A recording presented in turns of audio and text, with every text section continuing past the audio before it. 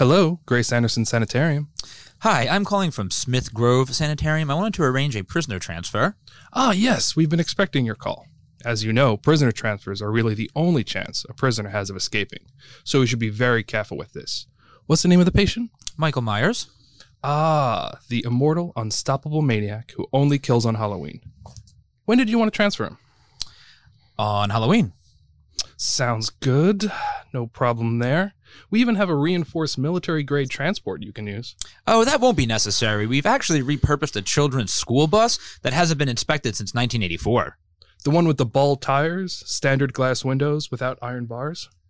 Nothing really to keep the prisoner in the bus, even in the event of a predictable crash? That's the one. Has the attending physician signed off on the transfer? Dr. Loomis? No way. That guy always complains about transferring Michael Myers. We didn't even tell him this time. Yeah, give me a rest, am I right? So, what route are we planning on taking? We're going to drive straight through Haddonfield. Haddonfield. Now, why does that sound familiar? It's pretty much the only place that Michael Myers kills people. Of course. Thank you for clearing that up. Just need some quick information for our records. Does Mr. Myers have any family? Well, most of the time he has a sister, but not anymore. So she died then? 3 times, actually, but at least one of those times she was faking it. Very good. Any other next of kin? Let me see. Oh, yes, he had a niece there for a bit, then a nephew, and unfortunately he also had a son. So he was married? No, not exactly. His niece ended up having his son. It was either cloning, artificial insemination, or some sort of pagan ritual. We never really got to the bottom of that one. Totally makes sense. Well, this all works for me. I look forward to meeting you on Halloween. Oh, I doubt I'll survive that long into the movie. I plan on having sex with my girlfriend tonight. It's just as well. I, like the rest of my town, am really into celebrating Halloween. I won't even think of canceling it, no matter how many people die. That sounds great. Perhaps we can do this again next time after they reboot the franchise again. Sounds like a plan.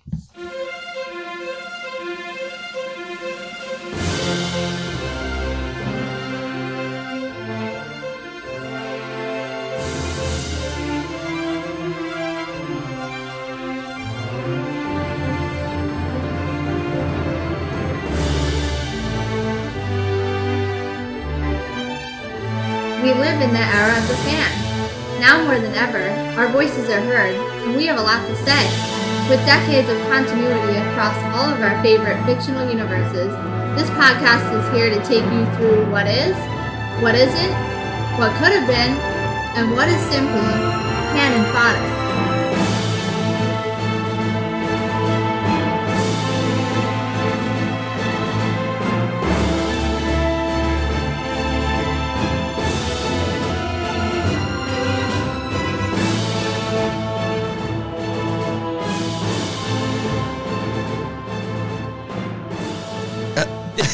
Hey, we're the one with the fake weapons. So Yeah, exactly.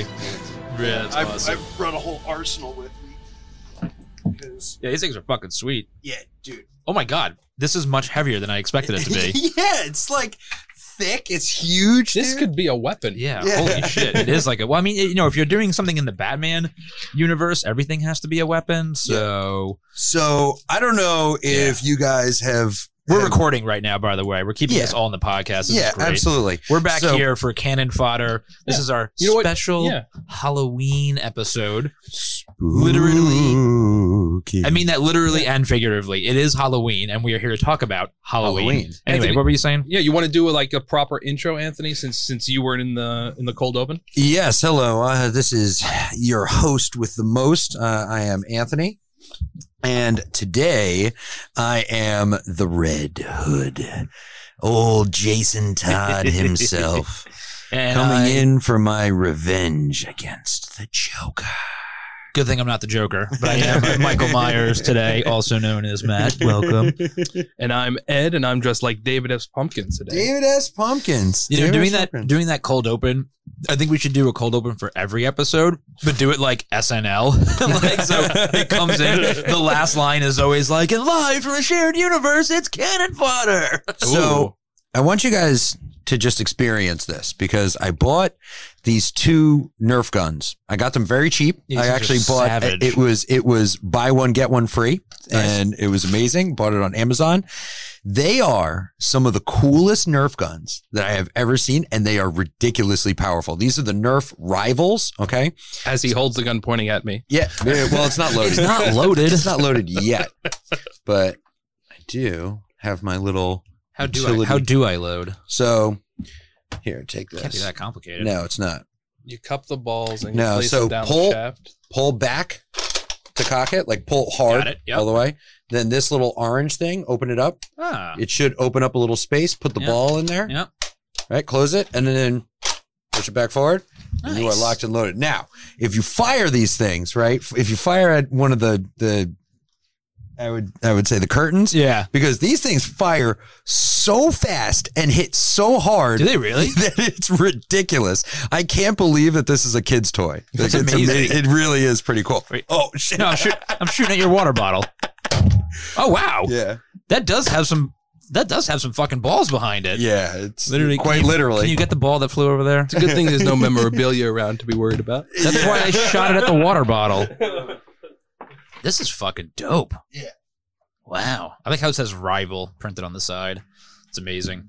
Anyway. Yeah, and I figured that the red color would match with the Red Hood's outfit. Kind of looks Yeah. like I am wearing the Arkham Knight video game outfit of the Red Hood. Yeah, where'd you get that? Just online. I just found it. Nice. Good, looks legit, very Azrael-like too. Yeah. And Yeah, this I like and it. this mask thing, I can't get over how heavy it is. Yeah, so I bought it because it was specifically thicker, but it's too big, and it ends up looking kind of like Brutus the Barber Beefcake from WrestleMania 9. See, it's funny So- that your mask is too big because mine is entirely too small. Even though it's a one size fits all, like from a legit like prop store that I got. And like, I don't know, I didn't think I had a big head, but apparently I do. But Jackie was like, your head is fat. I'm like, no, it's not. I'm like, the mask is just, it's made for little people. Like, just, my God. God. Anyway, and then I got like legit like Dickies overalls. They're actually quite warm, so it's perfect for a today. good look. Yeah, I was gonna Yeah. say it got pretty cold pretty quickly. Oh yeah, winter came fucking out of nowhere, but it's Yeah. gonna be like 65 like on Monday. So Yeah, Whatever. it just sucks because it's gonna be super cold tonight. I heard it's supposed to get down to the 30s. So it's just cold enough to ruin Halloween costumes with Yeah. overcoats. No, we'll just have to get really drunk. So so you Well, don't. I mean, I don't notice think, that happening. I think that is on the Yeah. docket. So anyway, so we're here Yeah. today to talk about our first annual Halloween episode. We figured most Yes. appropriate to talk about Halloween. Because for just, I mean, okay, so for me, let's just get this out of the way right now. Halloween, not the best horror franchise ever. However, Michael Myers, by far, in any iteration, even the shitty parts of the franchise, the best, undisputed horror movie, slasher, villain, champion of all time for me. Like, better than Freddy, better than fucking Jason, just the best. Oh, I can't wait to get into this because I completely disagree with you. I think that the horror, like we'll get into this because there are some absolute moments of brilliance in the Halloween franchise, but out of all of the different serial sort of franchises that are out there for horror movies, I think that Halloween is by far the worst. Well, that's why I said the franchise, yes, but the character of Michael Myers, undisputed. Well, Mike Myers is the OG. Yeah. I mean, he is the pace it was car. before it was before any of the Jason movies. It was Yeah, before before Nightmare Freddy. on Elm Yep. Street. Yeah. Before Scream, Chucky. Chucky. You know, this is the series that created all. And it's also great to talk about for canon fodder because it is filled with fodder. Oh, Because- Oh my God. Oh, is it filled with fodder? In fact, it's mostly fodder.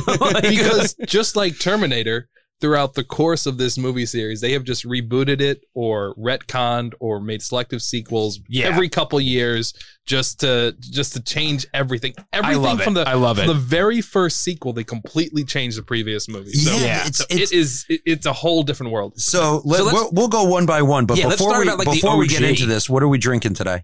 Oh, brought to you by Twin Lights Brewing, the Mr. Dempsey Oatmeal Stout. Oh, it's an oatmeal stout. We're about to have a chocolate cake for a drink right here. So it's actually, I was saying this before you got here, it is not what you would expect from A, a stout, B, an oatmeal stout. It's actually very smooth, very delicious, and it's only 5.2, so I could drink a few of these. And this is actually really, really good. Yeah. Normally when you drink an oatmeal stout, it's like eating a bowl of oatmeal, like with alcohol in it. But this is not sitting heavy. It's very good. So Will and the boys at Twin Lights, good job. Yeah, it's strong on taste. It's light when it comes to the consistency. Yeah. It's a very easy drinking beer. And Mr. Dempsey is named after a house not too far from the Quick Stop. Right. Shout out to our last episode, where it's a Leonardo house that has like a town sort of myth around it. You know, it's this abandoned horror looking house,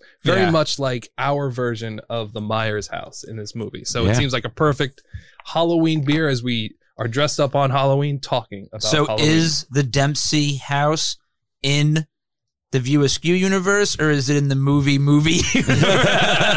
No, we can't get into that. It's a whole other episode. No. And I think that we'll guarantee you there probably will not be a movie universe within the Halloween universe. Oh, no. So I don't think we're going to Inception. But we have some interesting fodder connections. Oh, are there? I cannot wait. So let's talk about the sort of OG line of movies, because for a little while there they were sort of all linear at the same time, same things happening. So, I mean, frankly, I think the easiest one to talk about, which I think we should spend the least amount of time on, is the original Halloween. Because let's start at the beginning. It's so good. It is like a near perfect movie. Honestly, the only thing that I think is wrong with the movie when you watch it now is just that so many other bad horror movies have taken, like when you watch Scream and they talk all about the horror movie tropes, like 90% of them come from this movie. Oh, absolutely. And so now when you watch more modern horror movies that quite frankly suck balls, you're like, oh, they did that in Halloween. They did it in Halloween. So it makes you kind of watch Halloween in a different light, but it doesn't change the fact that it's one of the greatest horror movies of all time. Right. I mean, it was one of the original babysitter slasher movies, right? Yeah. Where, you know, people having sex and then you're going to get murdered because you have sex within the movie. I mean, that was made through Halloween. Halloween reminds me a little bit of Blockbuster, because Blockbuster was one of the first, hear me out here. So Blockbuster was one of the first companies that did movie rentals, right? And they were the big one. They grew and they were the pace car. They were the original. But then they tried to adapt to what came after them, right? Yeah. Like Blockbuster tried to do this thing where you could rent at the store and then mail at home, or what was it? It was actually receive it in the mail and return it at the store. Right. To try to save some time. Right. To be able to kind of combat Netflix. So that's very much like the Halloween saga. Halloween established the horror movie slasher, sort of trope, but then others did it better, and Halloween tried to copy what others did after it, right? But I absolutely agree with you. I think that the first Halloween movie is an absolute masterpiece of cinema. I think that especially in 1978, the way that it was shot, it was so low budget, but it was absolutely terrifying. And it wasn't about a supervillain. It was this immortal demon. It was just about a crazy guy who was out on Halloween dressed up in a Will Shatner mask. Right? It really is a masterclass in cinema for me, because it's like the first 2/3 of the movie, nobody really dies, and it's just him. It's just Michael Myers, or the Shape, stalking Laurie Strode with amazingly creepy music in the background, and it all just comes together so perfectly. There's very few jump scares, very few shock value, but you're legitimately terrified because there's this 6'8" motherfucker in a white mask walking around in overalls just in broad daylight and just stalking people, and you're like, oh my god, he's gonna kill somebody. It like created this genre of slashers. And then what's great about this movie is that it's similar to the Joker take that they do in The Dark Knight, where there is very little origin to him.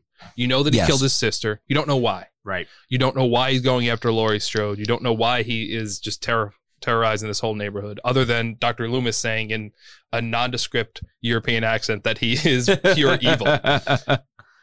Yeah, and it's so great. And then you get, the real meat and bones of the movie doesn't really come until the third act, and it moves so quickly and it's so good. And then you get the sequel.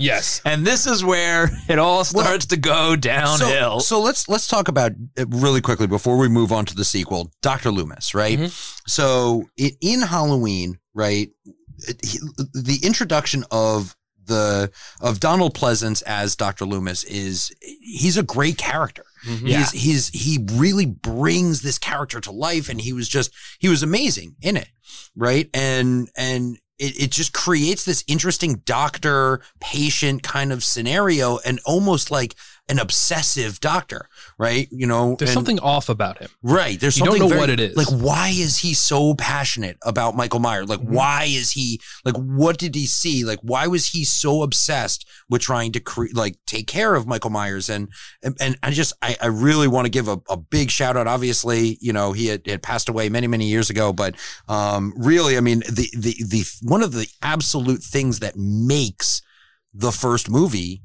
is Dr. Loomis. Yeah, so we got to like the main character, and we've got to keep that for when we talk about the later movies, because that is one of the only redeeming qualities of Halloween's 5 and 6. Right, it's his presence. Yes. And then before we start on Halloween 2, we'll have this up on our Instagram page. But many people may know this, but if you don't, the shape behind the mask of Michael Myers is William Shatner. Yes. Oh, yes, of course. We have a photo from the set of the original Star Trek. Where did you even find that photo? I found it online just doing some research. But it's crazy. So they teased his hair. They painted the face white. Yeah, so what they did is the eye holes. Just for Star Trek to do scenes where they would have like alternate Kirks, or when they would have Kirk die and stuff, they would have this like mask for like the stunt, because that happened often. Where so out of focus it looks like him. So that is the mask, and they just were looking for a generic mask because the script didn't explain exactly what he looked like, and that's how they came out. So Halloween is William Shatner killing a bunch of people, for those uninitiated. Yeah, and I mean, it really did create sort of one of the scariest villains, and it created the first silent villain. Oh, yeah. Right? Or maybe it wasn't the first, but it was definitely the first like major one. I would say the first silent villain that was like a human, I would say. You know, I mean, like obviously you've got like, you know, mummies, Creature from the Black Lagoon and the mummies and shit. They didn't fucking talk, but they weren't human either, you know. Yeah, the fact that he never talks, even as a child, even when she's saying Michael and all the, and especially the opening intro where you're seeing it through his eyes. The fact that he never talks is what makes him most, because it plays up that whole Joker analogy that I was going with. Yeah. He doesn't have a reason for what he's doing. He doesn't have superpowers like you're saying. Yep. And all that we just described as what we like about Halloween are about to be torn down in the subsequent sequels. Yeah. Well, so I mean, like, let's go to Halloween 2. Yeah. So the first sequel, honestly, like this movie, like you can just blow by this movie, because it takes place, it's one of those movies where it's a sequel where it takes place the same night as the first movie, like literally immediately following the events of the first movie. Yep. And Laurie Strode is in the hospital from the events of the previous movie, and she's just in the hospital. She walks around for a little bit towards the end, and Michael Myers just shows up and starts killing people at the hospital. There's no real plot to it other than it's just an additional 90 minutes of the first movie, basically. Yep. It's almost like Halloween 2 is like all of the stuff that, like, the original cut of Halloween was actually a 3-hour movie, you know, and then this is all the stuff that was left on the cutting room floor, because it was like, oh, okay, we can end the movie here. And they just took all of the unused shit and put it into a second movie. It's like, so bad. And they change the story so dramatically.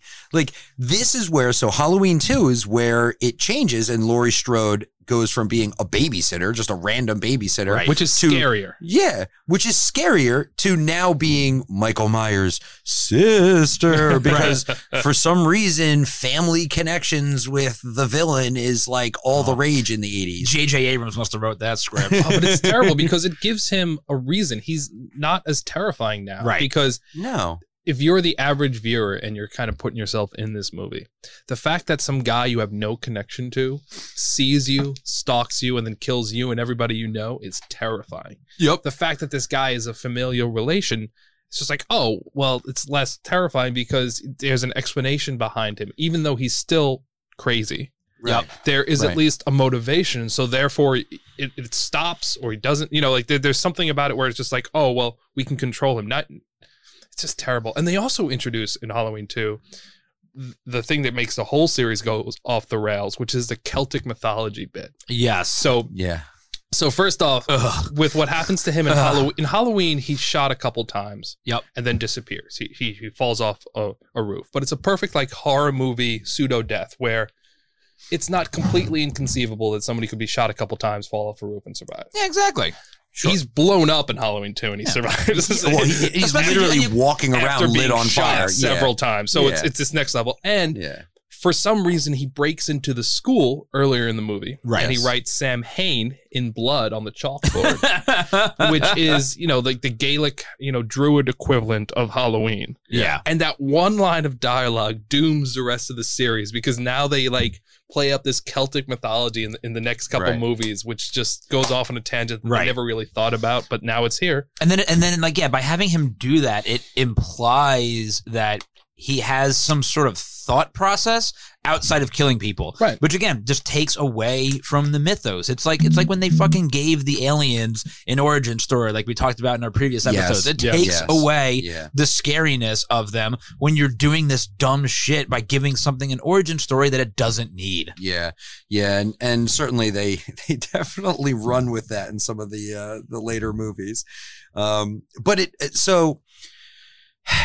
With the sequels, right? The only point of a sequel is to continue the story that you told previously. No, the point is to make money. Apparently. And I mean that's yes, of course. That's the search for more money. That's the real point of it.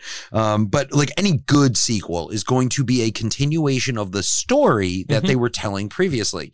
And I think that more than any other, although I don't know, with some of the others like Friday the 13th and Nightmare on Elm Street, they don't really continue a coherent story either. But with Halloween, they just throw it all out the window right away. But at least with Freddy Krueger and Jason, right? They are involved in killing people in certain areas. Right. So it's just like Jason is just at that, well, for most of the series, is just at that camp. People go by the camp and he kills them. He's just this monster. Right, until he takes Manhattan. Yeah, takes Manhattan. And then stay tuned for our future Friday the 13th episode. And then goes into space, which Halloween is yet to do. So we can say that's one Michael thing Myers has not over. gone into space yet.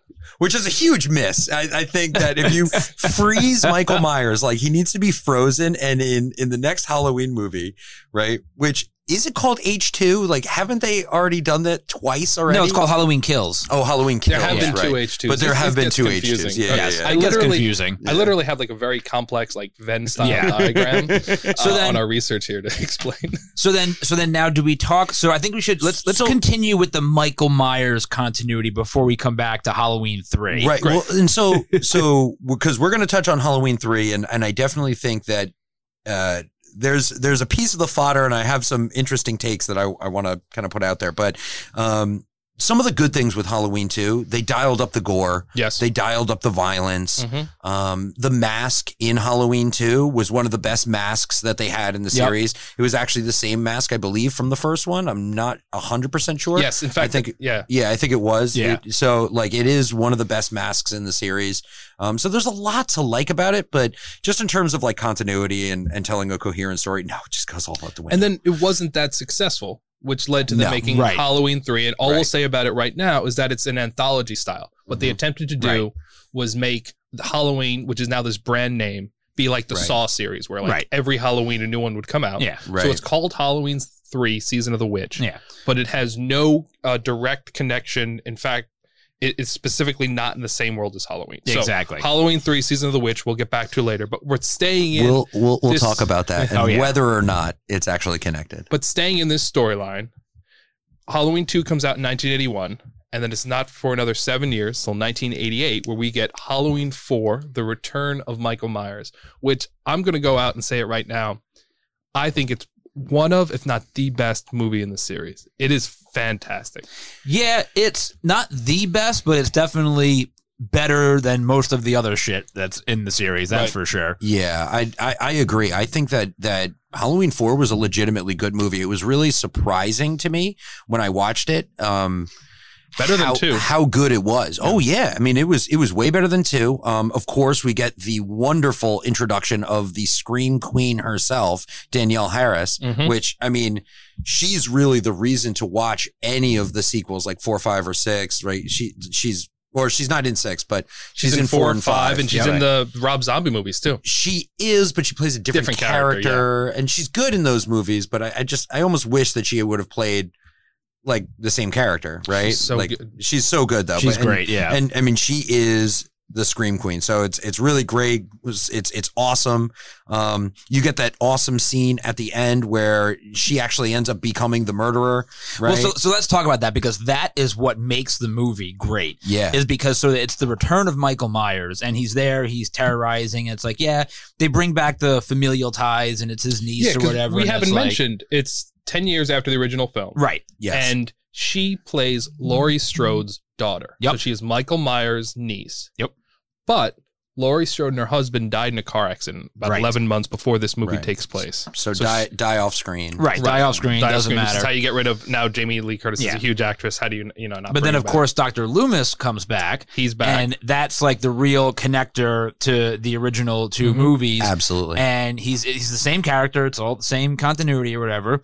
But it's cool because, the only thing I struggle with in Halloween 4 is that I don't think they really, the ending that you get where the niece, Jamie was her name, right? Yeah, Jamie. Yes, Jamie Lloyd. Where she kills the babysitter again, wearing a clown mask and costume very much like Michael Myers did in the original Halloween. I don't really think they give you enough to deserve that moment, because it's a lot more, the movie itself is a lot more about the relationship between Michael Myers and Dr. Loomis, but still seeing that at the end, and especially Loomis's reaction, it's such an awesome twist, and it's so great, and it really does like invigorate the franchise and make you really excited for what comes next, because now you're like, oh, okay, like now we have a new killer, like, still Halloween, but now it's a new killer.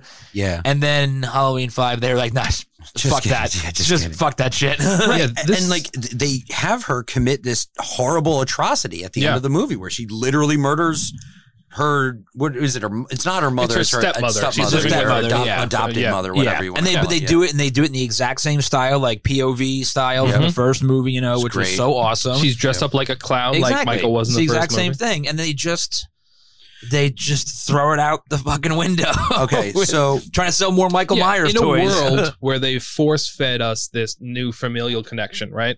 This is the best way to redeem it, which is, okay, now she's the new Michael Myers, or there's something about the family. There's something, it gives that whole family connection some sort of reason. And you end up watching that movie just like, this is amazing. Do they ever mention Dr. Loomis's first name? Yes. I want to say it's Samuel. It's Samuel. Yeah, it's Sam, right? Yeah. Okay. But they only ever call him Dr. Loomis, So Sam Loomis, just remember that. We'll get back to that. I can't wait to see where this is going to fucking go. It's very specific. So Halloween 4 is fantastic, and it leads pretty much right into Halloween 5, which I think is meant to take place technically like a year, I think, or so after. It's the subsequent Halloween. Yeah, exactly. Next Halloween, 1 year. Because as we learned in the cold open, Michael Myers only kills on Halloween and always escapes by way of prison. Like, let's just talk about that for a second. Like, there's 12 movies in this series. Then 9 of them he escapes by prisoner transport bus crashes. Yeah, and it's always like a fucking school bus with the seats taken out, or when the one where they hit the cow is just oh god. I think that's the Rob Zombie one, right? Yeah. So we'll get there, but so that's stupid. But I mean, it's they just do the same thing over and over and over again. Like the frustrating thing with these movies is like, when they do the reboots and everything like that, it's literally just the same movie. Exactly. It's like they tell the same, like they don't even do anything different. They're like, hey, let's just do exactly the same thing. Like Halloween is the most cash grab series. Oh my god. Well, and so speaking of cash grab, lazy storytelling. So when you watch the beginning of Halloween 5, that's where the cash grab idea really comes in, because at the end of Halloween 4, they, even more so than Halloween 2 when they light him on fire, they pump him full. There's like 8 cops all shooting him with shotguns and handguns and rifles, just blowing him to bits, and he falls off the back into the ravine or whatever, and you think there's no way he survives. And then Halloween 5, you can tell some, like, you know, people in the studio are like, okay, do we want to go with the niece angle, or do we want to bring back Michael Myers? And the guy with the pile of cocaine in the back is like, let's bring back Michael Myers. And that opening scene of Halloween 5 where it reenacts the end of Halloween 4, and it shows him falling into the creek, and he's like still alive, you know, and he's like floating down the river. You're just like, oh, and then he meets the guy that nurses him like back to health, and it's like his buddy, and you're just so before going too far into to 5, one of the things that I loved about 4, right, that I think was awesome that you just touched on, was that scene with the cops where they're just unloading to him and he falls into, some people say it's a mine shaft. I thought it was a grave. I don't know. No, whatever. it was like a creek. He was behind a little river. Yeah, but bank. he falls down like a tube, like a natural tube of some kind. Into so it's the like, creek. Yeah, whatever. It's like from The Fugitive where he jumps into that thing. Thank God they created that. We've already thought more about how he died than the people making the movie. So, Just this 3-minute conversation. But one of the things that I loved about that movie was after Michael Myers goes to the police station and murders everyone in the police station, and the police, you know, find out about it. They go to the police station and then they go back to the house. You have a scene that's very similar to John Carpenter's Assault on Precinct 13, right? Where it's almost like everyone's getting prepared and they're ready for like this attack, right? And like they're like manning their stations, right? Like everyone's got guns. He gives it to like the little kid, the kid. He's like, "Do you know how to fire a gun?" And the kid's like, yeah, I guess." And he gives it to him. And he goes, "Oh yeah, by the way, if you touch my daughter, I'm going to shoot you as well." like it was just so good. But right? in that same scene when the whole house is being locked down, the daughter is just still there, like pantsless after just getting fucked, and she's like making a sandwich. Remember, like, and wearing a T-shirt that says "Police do it by the book," and her dad is a police officer. I don't know. I don't want to go there. That is how you get daddy issues. That is some. That's definitely something. My favorite kind of issues. But yeah, Halloween 5 was terrible. It was so beyond. It was terrible. It's borderline unwatchable. Well, it's the first mention of the supernatural. That's why I think this series goes off the rails, because not only do you have him seemingly brought back to life, because it's unclear. That's also the problem with this whole mineshaft creek thing. Right. It's unclear if he's like dead or in a coma, because also this like drifter who finds him does this sort of like incantation. I know, it's so and then stupid. You get the Man in Black. You get the before we even get to the Man in Black, he like tattoos Michael Myers with this Celtic alphabet symbol, the shape of the thorn. Yeah, and it just. It's so bad.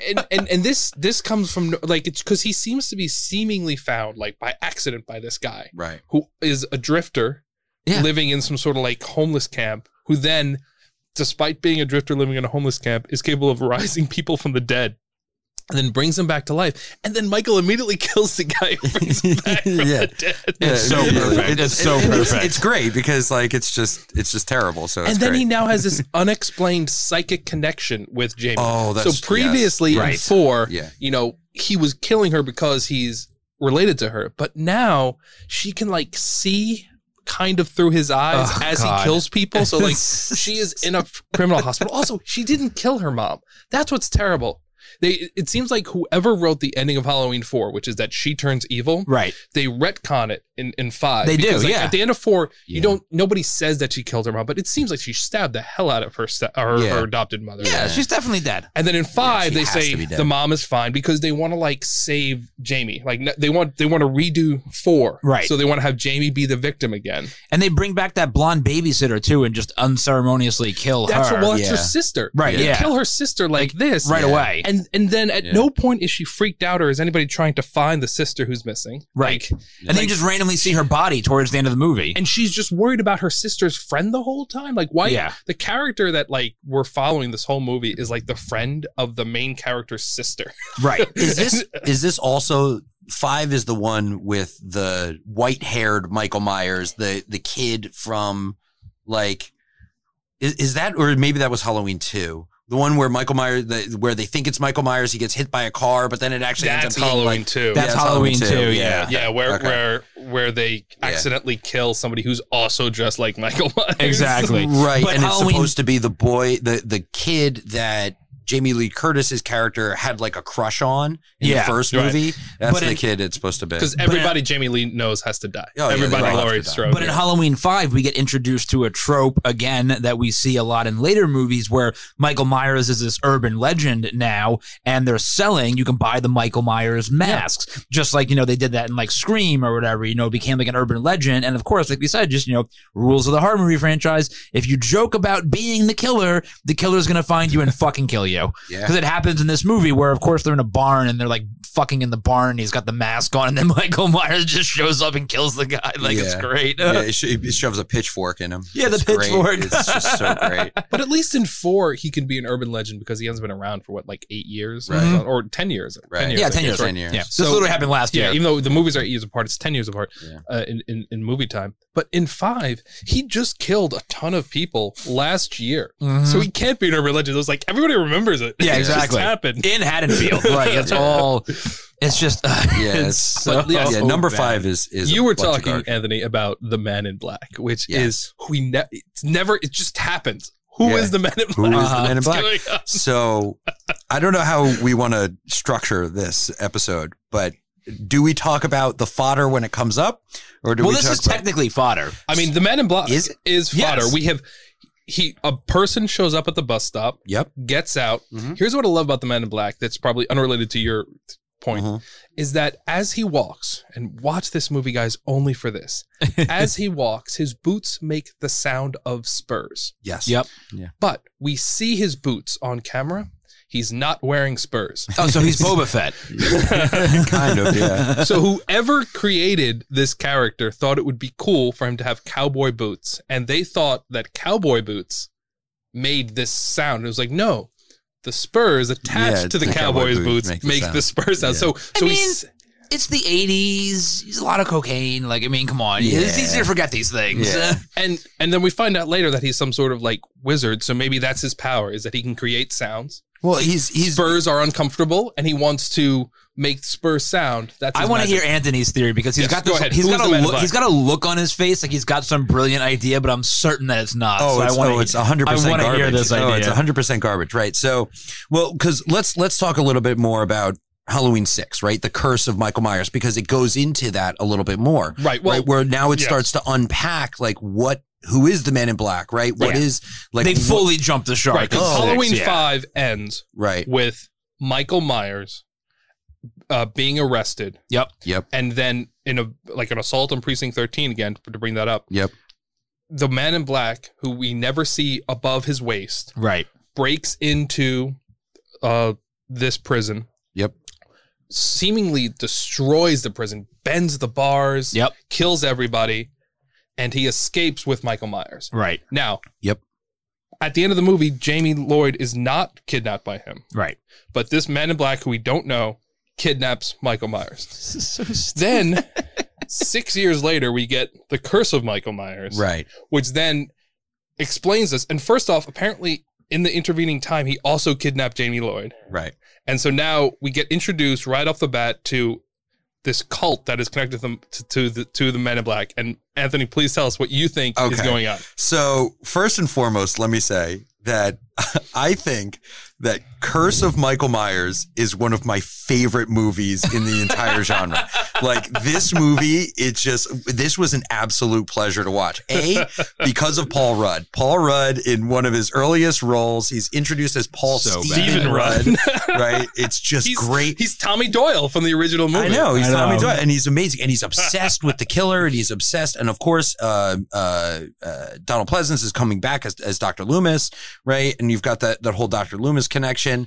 We see Jamie now, and it continues the story, right? So regardless of how bad the story was, at least they're continuing the story. Yes. They're telling the same story. They're developing it further. You see Jamie, she's different older actress. now, different actress. Right after she gives birth, she escapes with the baby, which I don't understand. She gives birth when she's 15. Wait. We can't even get there yet. I need to hear the rest of your Man in Black theory. Okay, so it is widely considered that Season of the Witch is not connected to the overall Halloween universe because it's an anthology film. Right. And we see an ad for Halloween 2 on TV. Well, you see an ad for Halloween, the original movie, sorry. on TV. Okay, right? Go on. Okay. But maybe that could be an adaptation. Right. Or maybe it's the book, an adaptation from the book that Dr. Loomis writes. Very good. In Season of the Witch, there is one scene, throwaway line, where Jamie Lee Curtis has a cameo appearance, but she's only on the phone. Yes. And you hear her voice on the phone. Right?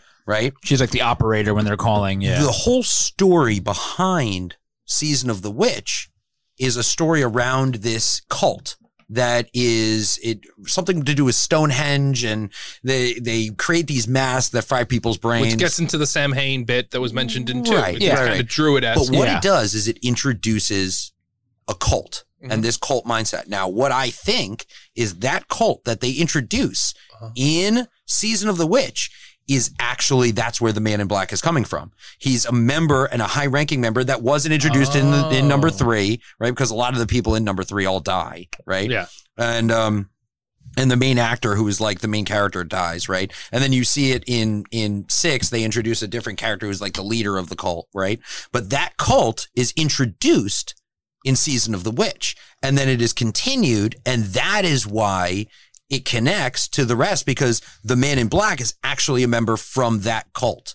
And with Michael Myers, it's their next step, because they believe that Michael Myers is this unstoppable monster and murderer that they want to just kill a whole bunch of people. So they seek out Michael Myers. They create this cult. They want Michael Myers to have a baby. They try and create an offspring from him so that they can have this super devil offspring. It's actually not bad. Right? I love this theory. So that is the thing. So really, the first 6 movies are all connected.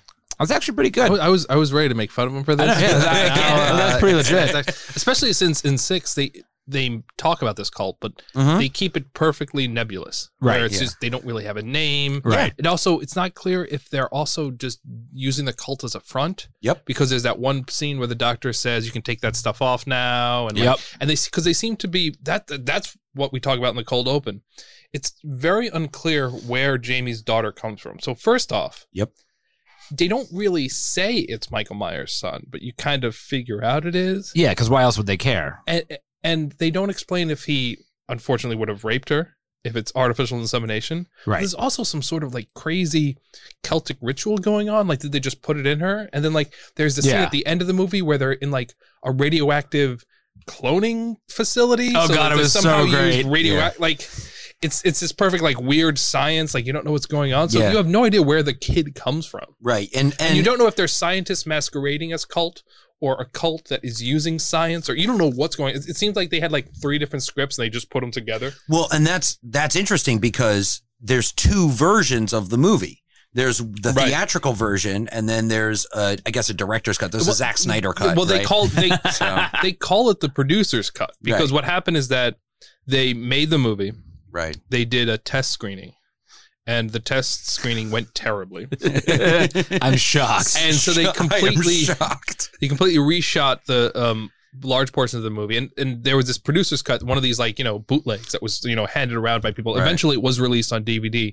But yeah, the pre-test screening version, which is before they did all these reshoots, it explained the cult more. It had a sequence where part of the reason that they were doing this is that there's so they mentioned how like there's this curse, a familial curse. They wanted to pass it on to Danny, which is Michael Myers' adopted nephew, cousin, because you now follow the Strode, you now follow a different branch of the Strode family, right, which had no blood tie to the Myers family. Right. It's just, they were related to the family that had adopted Laurie Strode years ago. Right. It's so, but like you're following, like at the end of the movie, Paul Rudd ends up with this girl who's like a adopted cousin of Laurie Strode and her son, whose father you never meet. They become this like new family unit, but like, so like there's no blood connection. All of a sudden, like it's just like, oh, because they're adopted now, Michael is connected to them, so they want to like put the curse into Danny.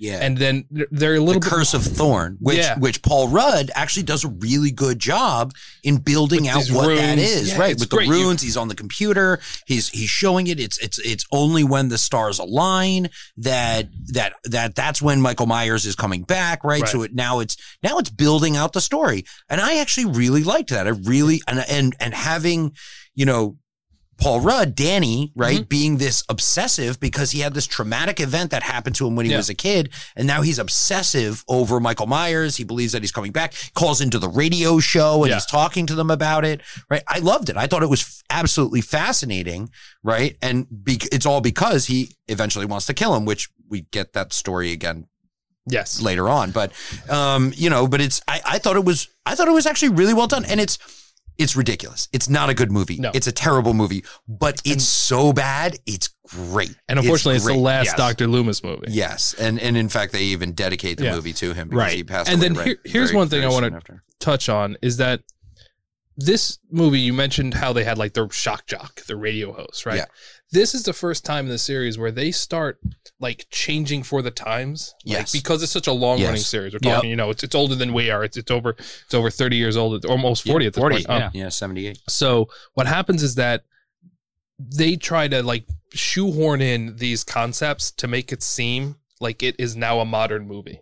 So of course, mid-90s, you know, you're in the era of Imus and of Howard Stern. So so they like make this like shock jock be like some sort of part of this movie, and we're gonna see it later where you have like a reality show Michael Myers. You know, it gets to this like forcing in, you know, like this history. But yeah, I really enjoy that they kill Jamie right off the bat. Yes, me too. But it's just such a disservice to her character all around. And the one thing about her death that I also want to touch on is that for the first time, Michael seems to embrace this Samhain Celtic ritual because when they find her body, and apparently in the producer's cut, she lives for a while. Oh, okay. And in the new one, she dies right off the bat. Which, she gets how impaled. could she? I mean, she's not impaled in the same way. She's like attacked, but you know, not impaled in the same gruesome way. Yeah, because I only saw the theatrical cut into the producer cut. But when they are at the crime scene post Jamie's death, they have the thorn burnt into the hay bales. And so like it's for the first time Michael seems to be acting out on this cult when before he seemed to have no knowledge of the cult. So going back to before we move on from the original run of Halloween movies, talking about Halloween 3 again. Season of the Witch, the one that was, you know, it was supposed to be Stonehenge. So first of all, I just want to say that I love Tom Selleck Light, like the main character. Man, you get so many light characters in all of these. So we'll talk. So here's what I'm going to tell you guys. Halloween 3 actually connects to the Alien universe. Okay. All right, hit us with it. So part of the cult, as you may remember, one of the things, in addition to their masks that make children's heads explode or turn to snakes, whatever the fuck brains it was, melt, right? Yeah, brains melt. Seems reasonable. Like crickets come out of the one kid's head. Yeah, exactly. They also just inexplicably seem to have this very advanced technology of androids. And, you know, androids, you know, whatever. It is what it is. Robots, okay, no big deal. We're not, you know, we're you know, this is sci-fi horror. Robots are not that far out of the norm. However, if you specifically remember, in one of the final scenes of the movie, when Tom Selleck Light kills the girl, the main girl, who at that point, you know, we now realize is an android, or had been replaced with an android, whatever it was, and he beats the shit out of her, right? And she starts to come apart.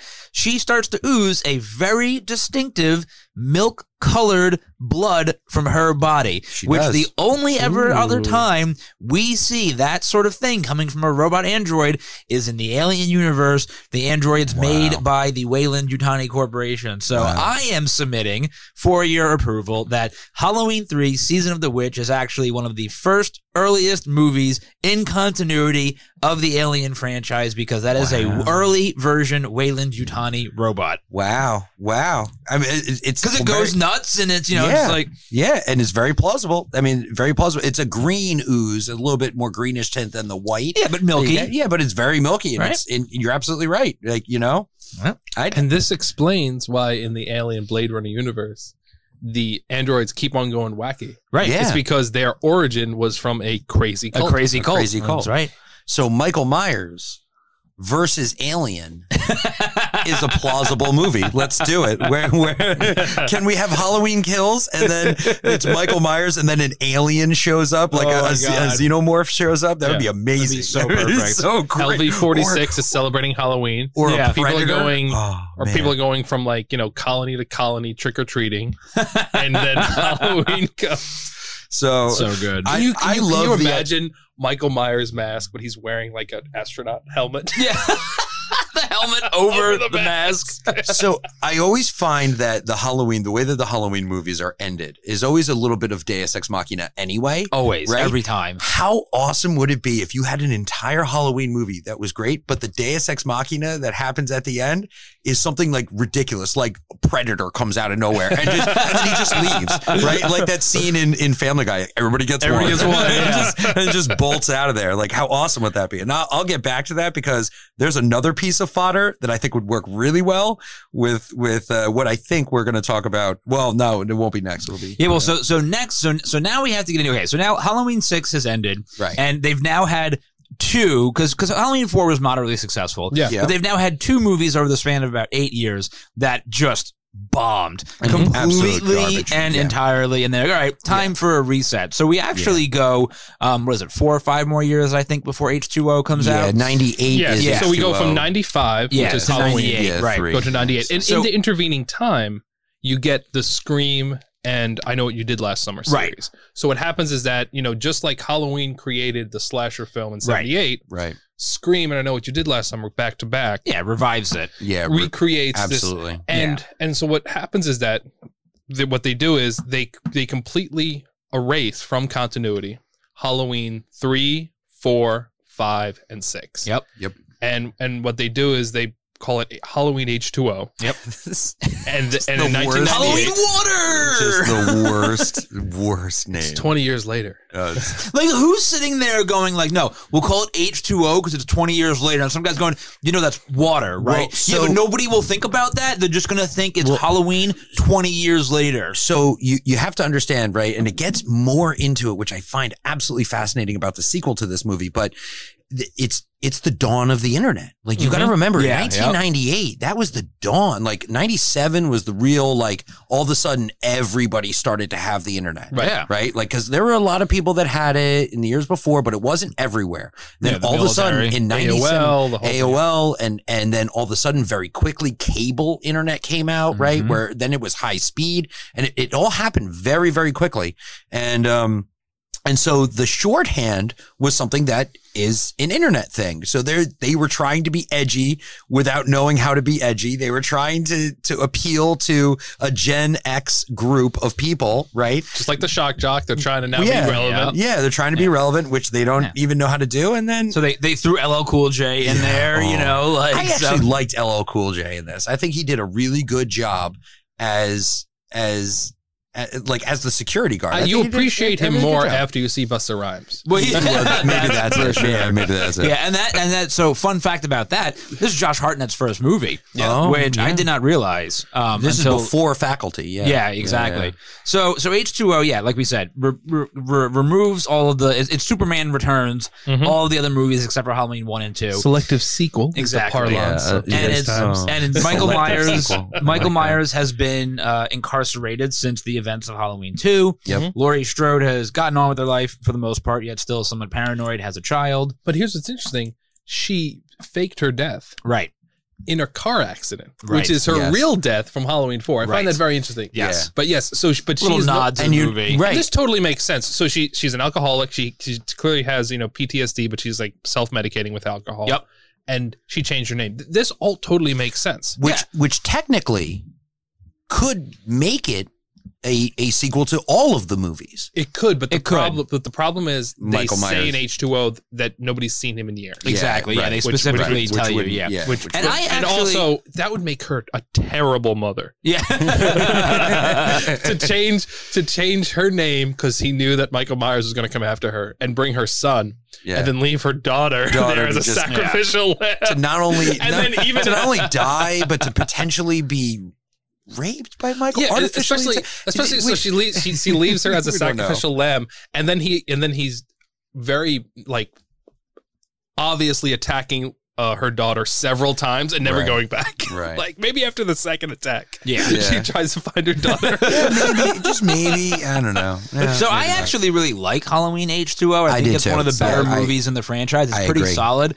My favorite part of the movie is the costumes, because it's just so like the one chick, not Michelle Williams, but the other main actress that dies midway through the movie. She has friend, which is a role in every movie. She has the most 90s like just goer outfit I've ever seen, with the 2 strands in the front, the tank top, the long dress, the big thick like Doc Martin style boots. She's the villain from She's All That. Exactly, that's what I'm saying, right? Like, it's like when you're in that movie, you're like, that girl fucks. You're like that girl right there. You're like, she's gonna die. And then also I remember when we watched H2O a few weeks ago, it took me forever. Like the other guy, like her boyfriend, I'm like, where have I seen this guy before? Like, he's not been in a lot, but he looks so familiar. He plays the younger kid version, the past version of Robin Williams' character from Jumanji. He's the young, the one that gets caught. I was like, because he has such a distinctive face. He has this big, weird nose, and is very. He has that child actor look. Yeah. You know how they look like, okay, you now know that they're older, but they still look like a child. Yeah. So H2O, I think, is one of the better ones for sure. It's got the right amount of gore, but also the right amount of horror. Like that one scene where she comes face to face with Michael Myers for the first time. Like that's a really cool scene. So I like where H2O. Looking through the window they just got through the door and locked the door and they're right up there. Like that's a cool scene. And I really liked it. And having the 20-year gap, even though it makes for a horrible title, it actually makes for a better movie because it's more surprising that he survives. Right. And then what I also like about this movie is that Mr. Sandman song that they end Halloween 2 with. Yeah. That is part of the soundtrack of this movie. Right. And so they're trying to really play it up as a direct sequel. And her PTSD is very real in this. Yeah. Like it's not to a point, which we'll get into later, where in another reboot, she seems like completely obsessed and like she can't move beyond it. In this, she's moving beyond it, but it's because she drinks wine all the time. Like, I love the scene where she orders a second glass of wine while he's in the bathroom. Yeah. So that she can, drink the glass of wine real quick and, he doesn't know the difference. Yeah, I love that. It just shows that her whole life is a mask. Yeah. That, just like Michael Myers wears a mask, it's a really good her point. character is a mask. Like, she has, because can you think of a prototypical character type in our society that seems to be more put together than a headmistress at a posh school? No, of course not. There's this character that she plays. Carrie Tate is the Shape for her, just like the Shape is for Michael Myers. Yeah, it's a really good point. So you said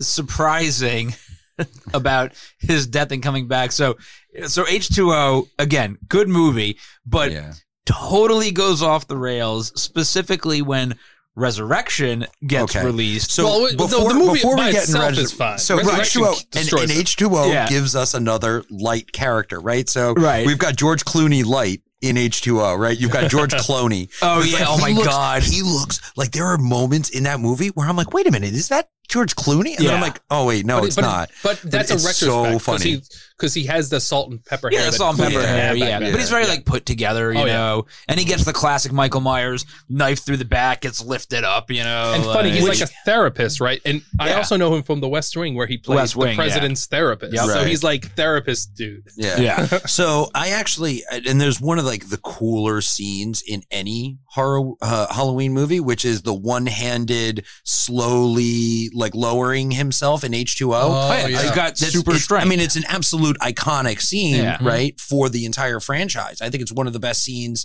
in the movie, in any of the movies. It's very scary, and he's slowly, really, really cool. So there's a lot to like about H2O. Plus, one of the best things to like about it is it's an hour and 20 minutes. Oh, it's so quick. And so quick and so good.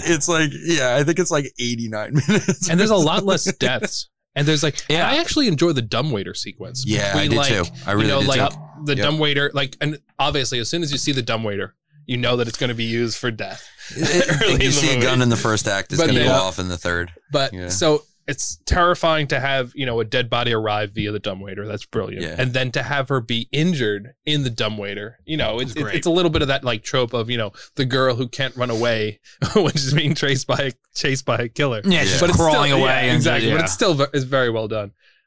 Yeah. So yeah, H2O, I feel like, you know, I think it was a good reboot of the franchise. Yeah, but once again, just like every single movie, they kill Michael Myers. They don't just they kill him at the end of the movie. Chop his head off. They literally chop his head off. Fairly definitive. And I will. But wait. Yeah, but wait. There's more. Yeah, so they ruin H2O in Resurrection in the first 5 minutes by explaining, oh, no, what actually happened was he gets, like, when you think you thought I was dead, but I was just unconscious, right? A Ken Shamrock moment. He fucking kills the paramedic, swaps outfits with him, puts the mask on him, and the paramedic crushes his larynx. Which that at least makes sense. Yeah. Okay. The paramedic is now the guy that gets his head chopped off at the end, which, by the way, let's not forget, not only does they get Laurie Strode drives the fucking van off a cliff and walks out of it just fine. Yeah. Chops his head off, who we think is Michael Myers. Turns out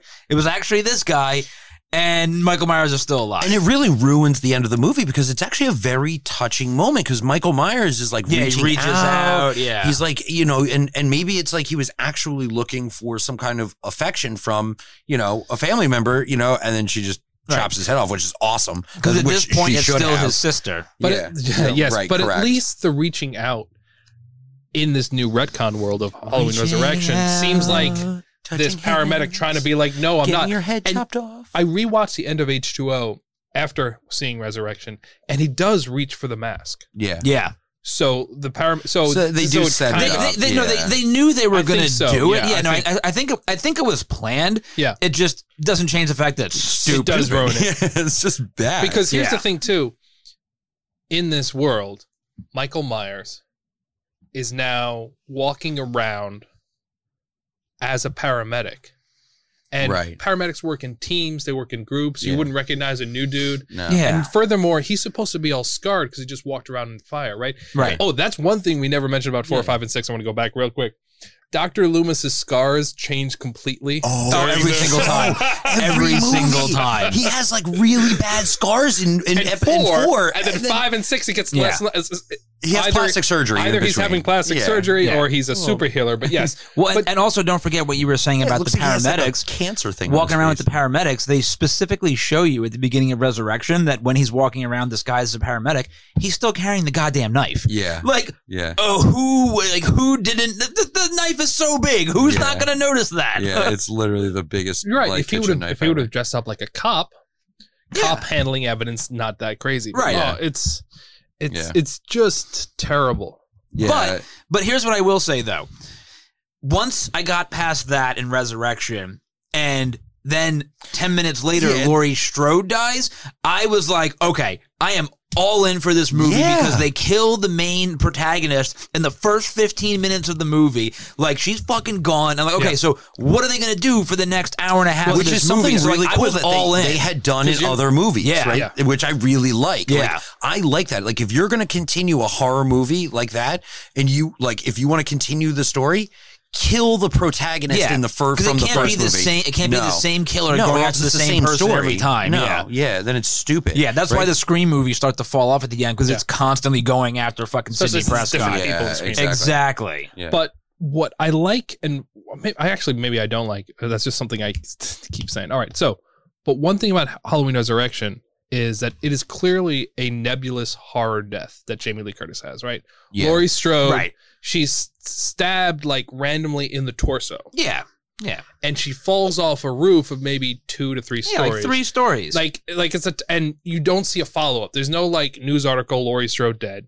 No. You don't see him like, interact with this dead body. No. You just see her stabbed and fall off a roof. Yeah. It's not inconceivable that had Halloween Resurrection been more successful, she would have survived. And that, like, 100% agree. That's totally the perfect type of thing. Maybe. No, 100% agree. And they do the thing where Laurie Strode is waiting. She's waiting for Michael Myers to come. Like, she sets traps for him. That's great. Yeah, you find out she's spitting her pills out. She's not actually taking the pills. She's not actually creating. It's very cool. Yeah. And then And then it becomes a reality TV show where they're touring Michael Myers' old home, and the guy from American Pie gets a fucking knife through the skull from the mirror, which is one of the coolest scenes. So awesome. Like, what's his real name? Kevin. He has one of the three names. He was a child star from Rookie of the Year, but he has one of the three names, and obviously from American Pie. Oh, Kevin was his name in American Pie. What's his real name? Yeah. It's like Joe something, Peter. Some just generic fucking guy name. Whatever. So Thomas Ian Nicholas. Thank you. Yeah. That's his name. Yeah, Thomas Ian Nicholas. Yeah, three names. Yeah. So the middle name was cool. Sounds like a serial killer. So it was just like Paul Stephen Rudd. Yeah. So you knew from the moment they released or they start to go into the story of it's this reality TV type thing in the spend the night in the Myers household. You're like, the rest of this movie is going to suck. Yeah, well, you knew it was going to suck, and I have to say, from the ridiculous, stupid Scooby-Doo beginning, right? The Scooby-Doo beginning where they take off the mask. Oh, it was actually somebody else. It was so stupid. One of the things that I do like about it, other than some of the ridiculous things, is that if you watch it, because this movie came out in about 2002. Correct. Okay? Yes. So this movie came out in 2002, and the internet was still really a baby at that time. There were no internet TV shows, right? So this is essentially a Twitch live stream. Yes. Right. Yeah. So, and the funny thing is that constantly throughout the entire movie, they are making fun of how nobody's going to be watching it. How stupid this is. How, you're just like the one guy is like, he's on the internet and he's like connected, like, good joke. 18 years later, here we all are in our homes and connected to the internet and just literally sucked into our computer screens. Right. And everyone is making fun of like, this is stupid. It's not really going to be that popular. Like, there's going to be a dozen people that see you, right?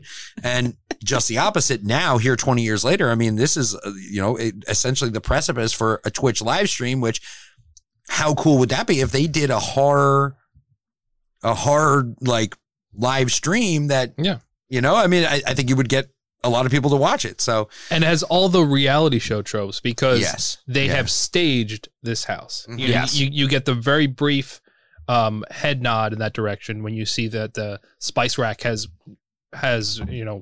spices that are still good. So therefore it was just staged. And of course, they have like the fake body parts. They try to what I like is that when you're watching this movie for the first time, you're seeing this like explanation for why Mike Myers is the way he is.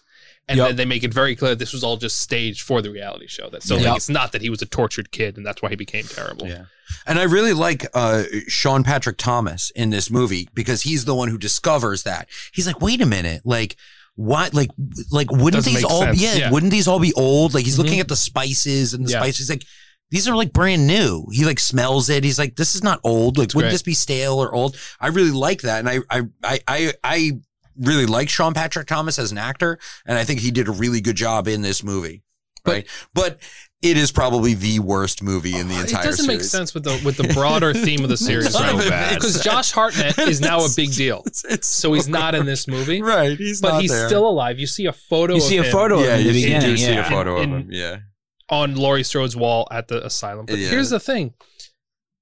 If he's still alive, that's who Michael Myers goes after because he kills his family. Yeah, he kills his family. So it doesn't make sense. Go after him. And then we see like this subterranean lair that underneath this suburban Chicago house, like he's like eating live rats. Which I guess there's like just a ready supply of shipment. Like, he's a big dude. How many rats does he need to eat per day in order to keep his muscle mass? How much protein do you need, bro? Like, have you gotten your protein in yet today? But can we also talk about too and how both of these movies, The Mask is awful. It's the worst mask by far. It's the worst mask of any of the other Halloween movies. So bad because not only does the face itself somehow look different and not terrifying at all, but you can see far too much human eyeball in the mask. The eye holes have been like really hollowed out, and you can just see his eyes, and it's like it takes away all of the terror being able to see his eyes so readily clear. Yeah, nailed it. And they really did that in H2O. That was like one of the first times that like you really see his eyes, and I'm like, what? This is stupid. You shouldn't see his eyes. Yeah. You don't want to humanize him at all. And what about the online long distance relationship that never has it never has a culmination. Decker. Right? Like Decker, which is like it's probably his like handle, you know. It's like you have this like meta moment where, you know, the party of Halloween goers are watching Halloween happen online, which I kind of enjoy because my first Halloween experience was I was watching Halloween 4 at like a party when I was like in like, you know, middle school. Like, Yeah. so like I get that, like, you know, oh, you're watching Halloween, it's an R-rated movie, you're young with a bunch of friends. But like that scene where like they never come together. Yeah. Like Yep. like Sarah and Decker never come together. They're doing also the Palm Pilot thing makes no sense. It's like live texting, right? So whereas the normal way texting or any type of online messaging works is that you type something and then send, you are seeing it letter by letter on the screen. The whole thing, and it was just so dumb. None of it makes sense. It's so bad. Yeah, it's so terrible. Like it tries way too hard. And Busta Rhymes is just. He like is the He's only phenomenal. person to beat up. Why is it that Busta Rhymes and he's watching kung fu flicks, like the scene where he's first watching the kung fu flicks in his own bedroom, and like, man, it's just so good because it's awful. Like it's the most ridiculous thing ever. like why out of all these movies at this point, the Like, only he's such a- person who really lands any type of like punches, who actually is able to really fight Michael Myers to anywhere close to a standstill, is random internet reality TV producer Busta Rhymes, who likes to watch kung fu movies. Yeah. So that's Like, all it's you not need like to he do. has, like, in order to beat Michael Myers, just watch kung fu movies. yeah, just and front kick him through a fucking window. kick him through a window. But you gotta have a now I know what I'm catchphrase doing for this week to protect myself. Trick or treat, motherfucker. Well, so he says that actually later when he comes in. Oh, that's right, yeah. So Oh, God. I made reference to that, but that's actually he says something else. Like before he kicks him, he does have like a catchphrase. I forget what he says, and he kicks him through the window, which was just amazing. It's But then he comes in later and he goes, "Trick or treat, motherfucker." But that's not actually true though. That because don't forget in Halloween 5, I think it was, Dr. Loomis like beats the shit out of Michael Myers at the end there. Remember, Yeah, but he in has like a the kill box, right? He has like, you know, doesn't matter. Well, no, He Paul fucking Rudd. kicks his Paul ass. Rudd kicks his ass with a pipe. That's right. He stabs him with the needles, and That's then right. Paul Rudd beats smashes his his face ass, in too. with a pipe yeah, but Yeah. in both those cases, Yeah. they're using some sort of third-party device to incapacitate hamper him. him. Yeah. What, Whereas- foreign objects are allowed. Like, no, I'm just saying, like, if you stab him full of some No such thing as radioactive, a fair fight. yeah, if it's underneath the ring, you can take it out. It's fair game. Listen. and then I love how at the end of the movie he opens his eyes in the coroner's office, as though people wanted to watch another one in this series. Man, it's just the way that he dies, where he just falls into like wiring, and then all of a sudden the wiring for some reason electrocutes him. It's like these are not like Oh, the writers of this these are movie- not No, That's high that's tension- standard movie operation, man. Yeah, like The writers of this movie wanted lots of technology, and Yeah. they didn't know what technology was. Yeah, they were yeah. just like, obviously, They're like, oh, kids love technology. obviously, Kids computer love it. cables can just kill you, man. Like they Yeah. are like, Don't fall into those. Oh, Don't have a LAN yeah. party, dude, because- Ethernet cables, they are just chocked full of a level of It's like- electricity that would kill a large man. it's like when Jeff Goldblum uploaded the computer virus from his 1996 Mac to alien. high-tech alien space fucking computers. Good night. Good night.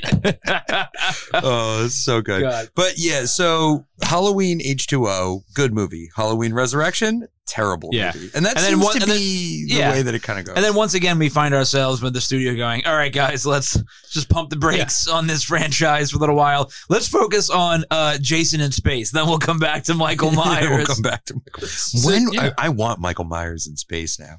We got Hellraiser in space. Yeah. We got Critters, right, in space, right? Both only a matter of from time. the space aliens coming to Earth But and we- then being in space for Critters. We got There's Jason still you know what? one in space. more movie left in the upcoming Halloween Yeah. trilogy. And you were the thing is, you were so close to it. I feel like the natural step after this terrible movie is space, but they like Oh, yeah. made the deci- Yeah, it really Yeah, was. they made It a really decision. was. They were Yeah. like, okay, let's reboot. They at Let's least- give it to Rob Zombie. So now we have our second dead end in the Michael Myers world. So, you know, we had one series, 1 through 6, dead ends at 6. We never go back. Now we have, you know, this, you know, side street, if you will, from Halloween to Halloween 2 to Halloween H2O and Halloween Resurrection. And now we have a brand new street which is the Rob Zombie series. Yes. Completely brand new continuity, starting off with the 2007 Halloween and then continued in Halloween 2 in 2009. This is a completely new take, no connection to any of the previous movies. This is a true remake. So, yes. Should we talk about this movie and the rest of the movies and then go back and talk about fodder, or should we talk about the fodder while we're talking about this movie? Obviously, yeah. And while it's relevant. Yeah, if it's relevant, go. Okay.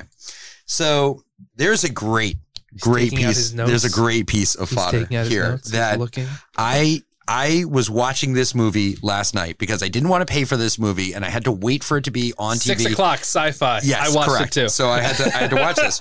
What? Now, I was really surprised when I saw the actor who was playing Michael Myers, right?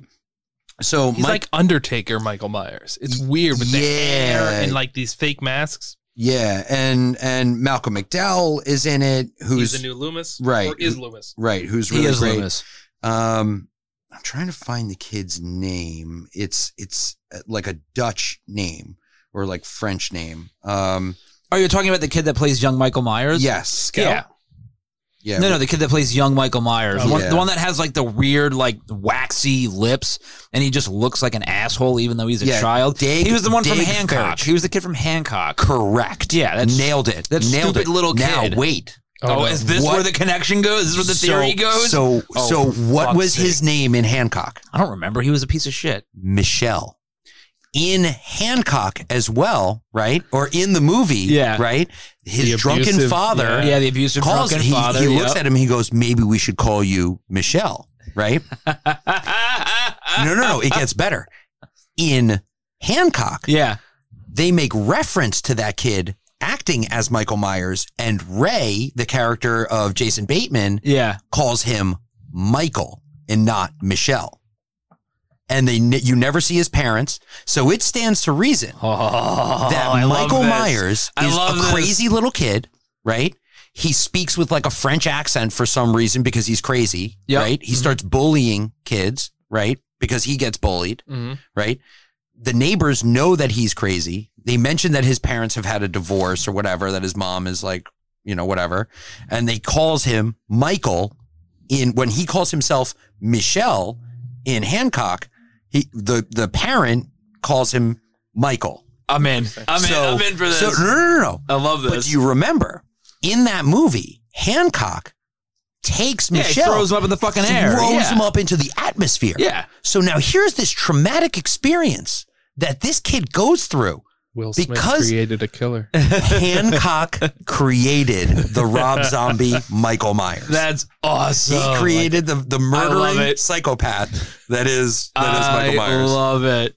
Now that is fodder. And like I was saying before, there's always Deus Ex Machina. So how funny would it be if all of a sudden, out of nowhere, at the end of the movie, a drunken, stumbling Hancock comes in and just knocks Michael Myers' head off or something? Just like, oh man, sorry, I'm late. Like, just like, one stupid line of dialogue. It comes with that saying like, call me an asshole again. Before he throws him up. Oui, petite asshole. Yeah, oui, petite asshole. He throws him. Asshole. I love that. That's fantastic. I absolutely love that. But this movie Hancock is bad though. And Rob Zombie's Michael Myers, same universe. Although you've kind of saved it for me now, but this movie, like this series individually, they suck. Just so terrible. Well, the first third of the movie is all about him as a kid. I mentioned earlier, he talks. It's more than a third of the movie. It's like the first half. I hate that he talks. That it's definitive that she's. One good thing is that in retrospect, you can do this. It's like Monday morning quarterbacking. They can show you Laurie Strode as his daughter. I'm sorry, as his sister, right off the bat. Right. Yeah. So that's good. But he kills far more people in the intro too. The body count is bigger. So here's he kills his whole family basically. Yeah. And they show him like rather than animals. just his sister. They also explain it. I hate that they explain it. Like the original Michael Myers, we know little to nothing of his family life. But in that opening sequence of the first movie, it's very quick, but his parents seem normal. His sister could have been maybe a more attentive babysitter, but overall, he seems to be growing up in a somewhat normal, stable household. But see, here's obviously in Zombie, it's off the charts crazy, abusive, terrible stripper mom, abusive sister. Well, Rob Zombie always has to put his wife into a movie in some sort of stripper role. No, but see, here's my thing, though. I don't even think it's over the top. And this is one of the reasons why I think the movie is so bad, is because he was trying to do this, like, you know, psychological thriller type of thing and give you this backstory. Mm-hmm. But he literally picks the most generic backstory possible for childhood stress. How many times have we seen a movie where, the mom's a stripper, the dad's an alcoholic, or vice versa, the mom's an alcoholic and the dad's an asshole? Like, oh my God, like we've never seen that before. He read 2 lines of the psychopath Wikipedia article. Like literally in every fucking movie ever. Like we see this all the time and there's nothing unique about it. The only thing that's unique to it is it's the first time we're seeing some sort of history for Michael Myers. But again, just like I said before, it just totally takes you out of it and utterly destroys the character. And then it gets even, then they try to like explain this, like, you know, why does he wear a mask? And he has the obsession with the mask. He has all the masks in his cell or whatever. And it gets older. Yeah. And it's just so terrible. And the origin of the mask in this new series is that it's the mask that his sister's boyfriend exactly. Fuck her while wearing. Exactly. It's so weird. It's so bad. All of it falls flat. And can we also just take a moment to acknowledge the fact that in the movie, he's supposed to be roughly 20 some odd years old when he comes out of the, you know, he's been in there for he's 25 max, right? Really. Yeah. And the actor they got to play him was like 45 at the time. He was a giant. Like, how would the kid get so strong? How would he get so big? Like, you would, like, I don't see him like doing push-ups and sit-ups in his cell. Yeah, he looked like a fucking member of Slipknot, like when he came out of the thing. Like, it's a Rob Zombie movie. However, I will have to say the Halloween theme in the Rob Zombie movie is the best one. I think it is the best done. It's got a little bit more of a metal edge to it, a little bit, very, very slightly. Yeah, okay. And then the rest of the music is phenomenal. And the way that the movie starts is with one of my favorite songs of all time. Oh, so it's God of Thunder, which is awesome. So it starts with a Kiss song. He's wearing a Kiss shirt. So there's a lot to like about this movie. The thing that I hated, titties. That's about it. Well, that is also great. But there's the thing that I hated was that they did the 15-year jump. I wish that they would have just all child Michael Myers. Just focus on him as a kid. Yeah, make like an actual psychological thriller. And make the whole movie about that. And then him at the end of the movie is when he first puts on the Michael Myers mask. And then if you're going to do a sequel to that, then you bring in the actual Michael Myers. Because not for nothing, it would have been a better movie that way. Because not for nothing, the most well-acted part in the movie, in my opinion, was Danny Trejo's character. Yes. Who's in every one of the series we follow, by the way. Yeah, pretty much. Yeah, he always makes a cameo appearance. He's just great. And I mean, you know, Rob Zombie. And it was just very frustrating. It was just a collection of Rob Zombie characters, you know, that were all in the movie. They were all in Devil's Rejects. They were all in like all of these other movies. Yeah. And it's just like so it's so shallow feeling, you know. Yeah. And they try to do something more with Loomis. They try to make him more relevant to explain more about just his obsession with and it's, you know how hard it is to make Malcolm McDowell look bad in a part. Like how hard that is. Actually, and he's much better in the first one than in the second one. Like I liked him much better in the first one. Yeah. But yeah, I mean, it was just not good. It just was not good. There is a fun, small piece of fodder. It is a bit of a stretch, but that's what we do here. And that's why you listen to this show. So fun piece of fodder. One of the security guards is a female security guard. Right. With very large breasts. Of course. That female security guard was Lieutenant Callahan in Police Academy. Now she plays a character. They call her. They never say her name in the movie, but in the credits, her name is Patty Frost. And maybe I just missed it when they mention her. Yeah, but her name is Patty Frost in the movie. But Lieutenant Callahan, after graduating from Police Academy, right, it doesn't work out for her. She becomes a corrections officer, right? Goes in. There she is. Goes to take care of Michael Myers. Bam. Gets murdered while trying to take care of Michael Myers. Lieutenant Callahan. So Police Academy and Hancock and the Michael Myers Rob Zombie universe are all in one same universe. And she has quite the ending. Her story arc. Yeah. I mean, she gets but she was actually in some of the other movies as well. I think she was in several. Yeah, she was in like 4 and 5. Yeah. It's like different characters. The only actually doesn't fit. The only other good part about the Rob Zombie Halloween movie was seeing Danielle Harris in it. It was a nice cameo, and she survives. Nice. Whereas her character in the original series got killed in the first movie. She survives into the second movie. Right. He is a far more physically intimidating. Well, no, Danielle Harris survives the 4 and 5. No, I'm sorry. What I'm saying. So the character that Danielle Harris played. Oh, yeah. Annie Brackett, which is the friend of Laurie Strode. Yep. Her character dies in the first Halloween. Yep. But in the Rob Zombie world, she's in both movies. Yep. He's a far more intimidating physically, Michael Myers. Yeah, because he's so large. And in our cold open, we make fun of the transfer paradox. Wherever he's transferred, he escapes. That's how it happened. That would at least make sense in the Rob Zombie world because he's not in the vehicle yet. He just unloads on these guys. Yeah, exactly. Yeah. And then there's that. Oh my God, there's just that completely unnecessary and pointless rape scene in his cell where they bring the dickhead security guards, like straight out of Kill Bill. They bring the girl into his cell to rape her, to make him watch, and it's like so pointless, and it's so bad. It's just it's unwatchable. Not even because it's cringy. It's just bad. It's stupid. Mm-hmm. Nothing about it is good. And then for some reason the touching of the mask, that's what makes him go. It's just it's. Yeah, they're gory. It's so bad. They're gory. They're very Rob Zombie movies, but the music is awesome. The music in them is the best music out of all of them. Not only the theme, but all of the music that they have in the movie. By far the best. I really like the backstory. I wish they would have kept the entire movie around the backstory. I think it would have been much better. But at the same time, the movie's it's so bad. I mean, it's a gory, and the next one is even worse. The next one's even worse. Well, the next one, in my opinion, it's the worst movie in the entire. That's where it jumps the shark. Laurie Strode gets visions. It seems to be some sort of familial curse. And he brings back his wife as some sort of juggalo Dia de los Muertos ghost. Yeah, because his wife has to be in every movie. But it's ridiculous because they're retelling the same story that they had told before, right? With the psychic connection. We've already told that story. They dial up the violence even more, right? Yep. Which fine, right?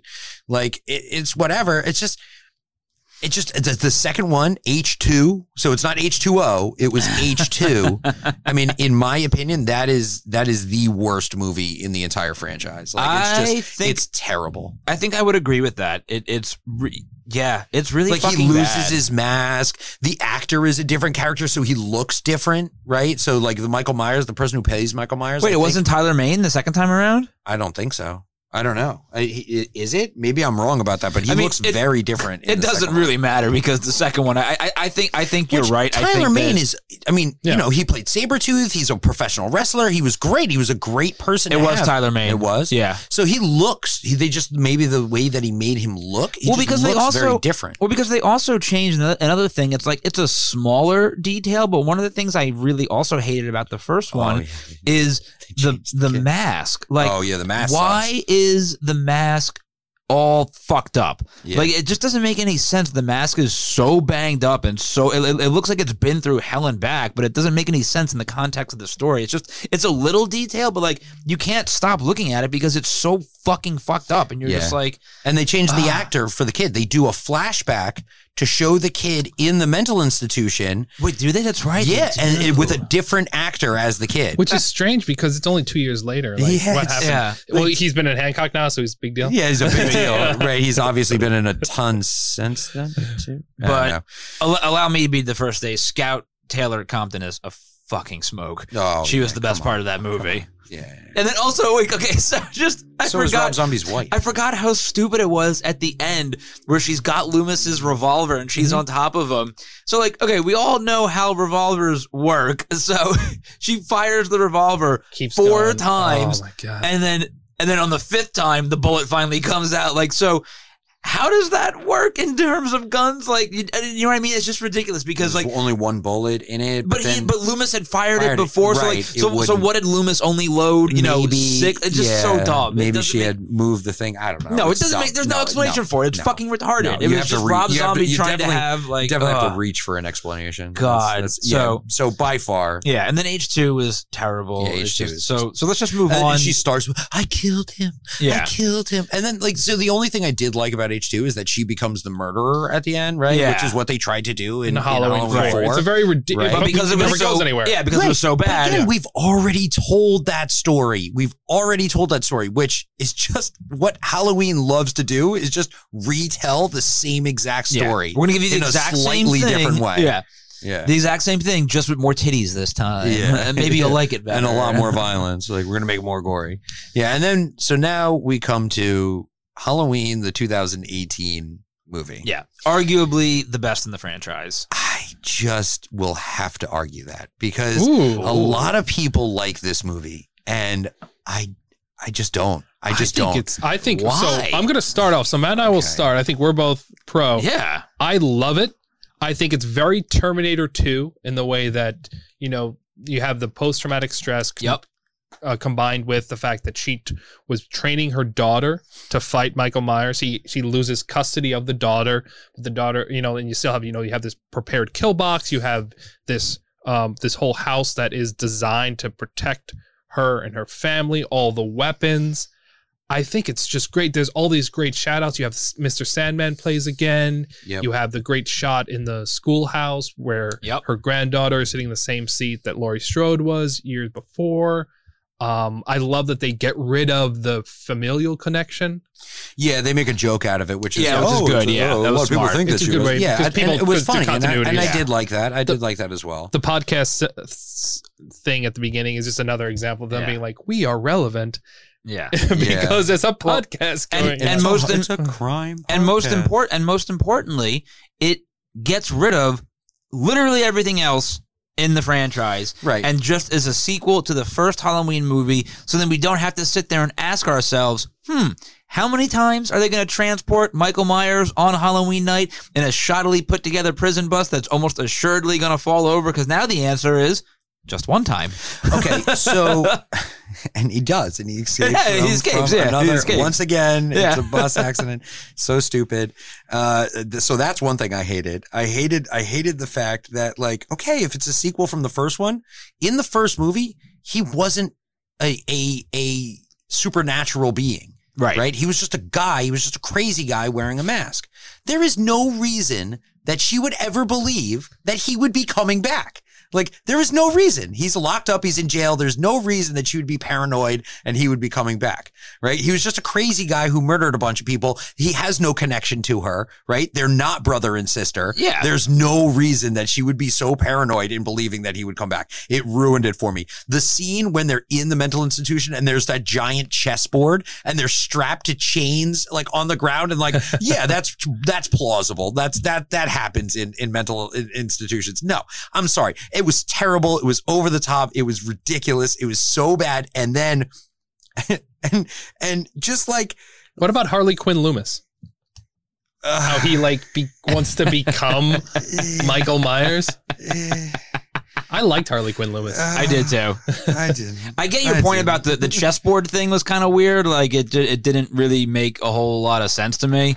I agree with that. Why was this guy allowed to bring him the mask? Yeah. That seems like a huge security like problem. The doctor wouldn't be like, I'm sorry, you can't do that. But then we know the doctor is crazy. Right. At least they retroactively explain. As it's happening, when I first watched the movie, in that moment, you're thinking, well, that's just ridiculous. Why is the doctor letting that happen? Yeah, see, that was one of the things I liked about it, was because in all of the things that they've done over and over again in the Halloween movies, having the Dr. Loomis type character be crazy, they've never done before. Yeah. Which I thought was cool because putting on the mask. Right, because that for me was like a subtle nod to Halloween's 4, 5, and 6, because I mentioned before, I think one of the only redeeming qualities about 5 and 6 in particular was the relationship between Michael Myers and Loomis. It's like almost this obsession that Loomis has, why he keeps coming back to him. Yeah. And I very much saw that doctor character, I'm forgetting his actual name, but that obsession taken to the next level in that movie. So I really like that. But I agree with you. The chessboard scene was like a little weird. But I think that the thing with Jamie Lee Curtis, with Laurie Strode's character, I get what you're saying, but I still think for me it still works because it's like, it's like true PTSD. Because I remember she was like 17 when that happened, and she still like lived a full life for the most part. But like, you don't know, like when you're like, if she had been like 30 in the first Halloween movie, like, then, okay, like you're a fully functioning adult. Like this should not impact you as much as it has. You got to remember, she was really just a child. And every one of her kids her friends were killed. Or if the 2018 Halloween movie was a sequel to H2O, then it would make sense why she would believe, okay, he's definitely going to come back again. True. Right? Or like even he's if going it was to come connected back to Halloween too, because he came back right, after he came her back. again. Yeah. He came back again. I do acknowledge that as being an issue, but this movie is so great. It doesn't ruin it for me. I love there is a lot to like about it. I love the Judy Greer character, her daughter Karen. What I like about that is she has that whole John Connor kind of journey. Yeah. Where, the movie begins, my mom is crazy. Right. Then shit goes down. Oh, my mom's not crazy. And then all the training that my mom gave me helped me survive. Yeah. When she actually traps him in the kill box, it's great. So brilliant. Right, the fact that when she feigns being scared and weak and he finally shows up is brilliant. The fact that throughout the movie on Halloween she's wearing a Christmas sweater, because she has associated Halloween with such dark, she wants negative to think thing. She just skips ahead to Christmas. I love that. Yeah. I like the rest of the country. The casting is great. I think it's really great. The problem that I will say going forward that you and I are probably going to agree on, Anthony, is that I like this movie as a standalone. Yeah. Unfortunately, it needs to be a series. I think the Killbox death seems to be so definitive because that's not a regular basement. That is a very tiny, almost like root cellar, like very contained, no window basement. Yeah. And like the fucking iron bars on top. It really stretches the imagination that he would survive that without some sort of next level. Yeah, I'm fully prepared for Halloween Kills to be terrible. It's going to be. There's going to be a tube in the bottom of the house. Good thing we built in that tube thing for him to go under. Exactly. No. And the trailer for the new Halloween Kills, which is going to come out a year from today, actually, in 2021. Yeah. It just dropped this past week, and it seems to have taking place on the same night because Judy Greer's character Karen is wearing that same sweater. Right. That just seems to have a Halloween thing. It seems like it's going to be Halloween too. It's going to be all bad, over again. Yeah. But we don't want that. We should have the ending that they almost give us in every couple movies. They always give us an ending of a member of that family going crazy. Yeah. At the end of the movie, Allison, which is Jamie Lee Curtis's Laurie Strode's granddaughter, is clasping the titular Michael Myers knife in a very deliberate way. That's where they need to go with the movie. It's at least shot in a way that makes it seem like she is now violent, or she could be like Jamie Lloyd was going to be, or like Laurie Strode is going to be in Rob Zombie. I would love to see if she becomes a killer, but I think that's unlikely if he survives and all this business. Even if they did that, I don't think I would like it because they've already tried to tell that story and they did bad. Yeah. Well, they never have though. They set it up. They set it up 3 times now, but we never get the payoff. They never go all the way. And I think that's one of the things that I hated most about this movie was that if you take the first 15 minutes of Halloween Resurrection, that's what this movie is, and built out into an entire movie. Yeah. Right? It's the whole, she's preparing for him to come back. She's waiting for him, right? Which it made more sense in Resurrection than it did in this movie, right? And she's like, we've already seen that. You've already told that story. She has the traps already prepared. She already has, you've already told that story. Same thing. Halloween just tells the same stupid story over and over again. Tell something new. If you're going to use a Michael Myers character, which I like, the idea of having it be the family member who turns into the Michael Myers character. Okay, great. Okay, whatever. That's fine. It's just it's the same story. I don't want to see the same story. I want to tell me a new story. Yeah, I'm really hoping that they give us the fake out and make somebody else the killer for Halloween Kills, because there's by no stretch of the imagination can you paint a scenario where Michael Myers escapes from the kill box. It's just not possible. No. So it makes so much more sense to have another killer come in for Halloween Kills. Oh, absolutely. Even if, fucking go way out there with it and make fucking Laurie Strode the killer. She's finally lost it because now she's killed Michael Myers. What's left in her life? It's her entire life now. She has nothing else to prepare for. You would expect her to just get on with her life, but no, now she goes crazy and becomes scared. Like literally anything would be better than bringing actual Michael Myers back because it's not gonna, there's no way you can explain it to make it not suck. Unfortunately. Yeah. I really hope that all of the shots of Michael Myers, kind of like what you're alluding to from the Halloween Kills trailer, are just red herrings. Yeah. And he's actually not in the new movie. Yeah. I doubt that, but I would love if he should be dead. I mean, he should be dead. That's it. There's no way there's no way around it. Yeah. But you could still have, him be a specter, or you have flashback scenes. You can still have him be involved. But that kill box is so great because it ruins the previous movie. Especially if he comes since back, even as stupid as the Halloween Resurrection retcon was, he was grabbing at the mat. Like they somehow were able to make a better movie, but the ending is so bad because that is such a legitimate kill box that he has to die, and if he survives, it only makes sense if they add in another supernatural element, which I think we've all said that's the wrong way to go. He has to be a normal guy. Yeah, that's what makes him so great. There's two more. There's going to be kills, and then there's going to be Halloween Ends. Which, if they don't go and take Michael Myers into fucking outer space, they're definitely missing out because it's just terrible. Like, it's just the whole thing is all a mess. Like, none of it makes sense. Trying to do a selective sequel again after a selective sequel after a reboot. Oh yeah, the whole thing. So you had a selective sequel, and then you had a reboot. And now you have another selective sequel / reboot, and they all tell the same story, right? And they don't tell anything new, and nothing's really that different, right? And it's just like, I don't want to see it. Like, I don't care. It's like Michael Myers is, in my opinion, the worst horror movie villain. You are the worst so horror incorrect. movie story. You are so incorrect. Out of all of them, Jason is a much better Michael Myers than Michael Myers is. You are so much better. wrong. He's much so better. wrong. I think the Jason series, you can argue, is better. Yes. But I think Jason is not better than Michael Myers. I think, unfortunately, the sum total of the movies is not very good. And Michael Myers very rarely in a movie reaches his full potential. Right. So but talk honestly. In the entire, how many movies have we discussed? Okay, now? this is a great way to wrap up. We should pick how many good movies are there really in the Halloween franchise. If you were to watch them, I do have one more piece of fodder too. All right, well, get that fodder out there. Let's go. Okay. So first and foremost, what do we think is canon? Right. So that whole reason why we're here today.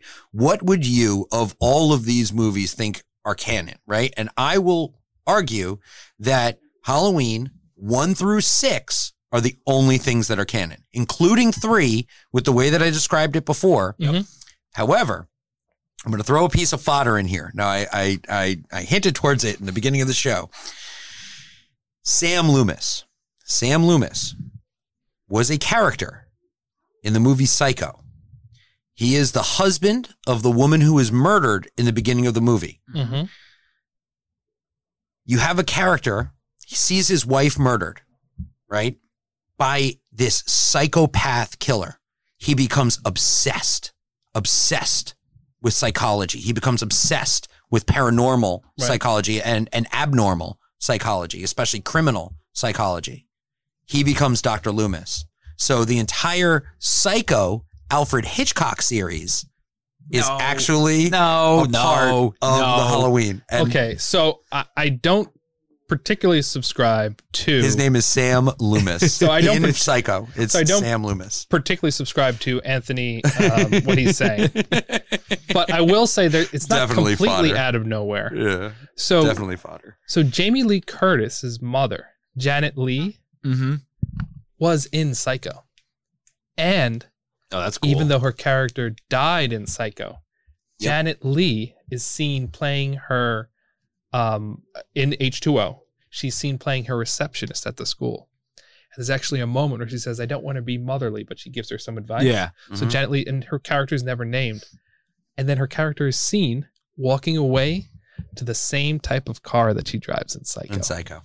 Yep. So whereas I don't think all this is connected, I do like how there's some sort of It's a in nod. the ether. Yeah, a little nod. It's some kind of nod. No, that's why I said it's 100% fodder. It's not the same actor. It's not anything like that. Yep. It's not like that, but it is. It's kind of cool, right? Sam Loomis, you know. And it stands to reason, right? Yeah. Like you see a psychopath murders your wife, the love of your course. life, right? And then you become obsessed with it and you never want it to happen again. You want to be able to understand it. And that explains why Dr. Loomis is so obsessed with Michael Myers. Yeah. Right. So I do like the name. I didn't know the name connection. I like that very much. Yeah. So in my opinion, the only things that are canon are 1 through 6. With Season of the Witch being there to introduce the cult that then spawns Michael Myers' child thing, Uncle Daddy, I don't know, whatever. So what I will say is my favorite version of continuity is probably the new one, which is Halloween 1. Right. The new Halloween for 2018, and hopefully they don't ruin it in the subsequent movies. But normally on this show, Canon Fodder, we like to tell you what is and isn't canon. Yep. This one has so many versions of canon that are good and bad for different degrees. For this episode, what I'm going to do is I'm going to tell you what I think are the best Halloween movies. Yep. Okay. And I would say flat out, if you're going to watch Halloween movies, you should watch 3. You should watch the original Halloween. Yep. You should watch Halloween 4, The Return of Michael Myers. You should watch the new 2018 Halloween with a, silver medal type, honorable mention to H2O. Yep. Sure. But I feel as like you can just ignore the rest, watch those, and that is the best Halloween series. Matt, what do you think? I would actually pretty much completely agree. And I am going to say for now, I also say that canon is just the first Halloween and the one from 2018. Yeah. However, depending on how awful Halloween Kills they're going to break our hearts.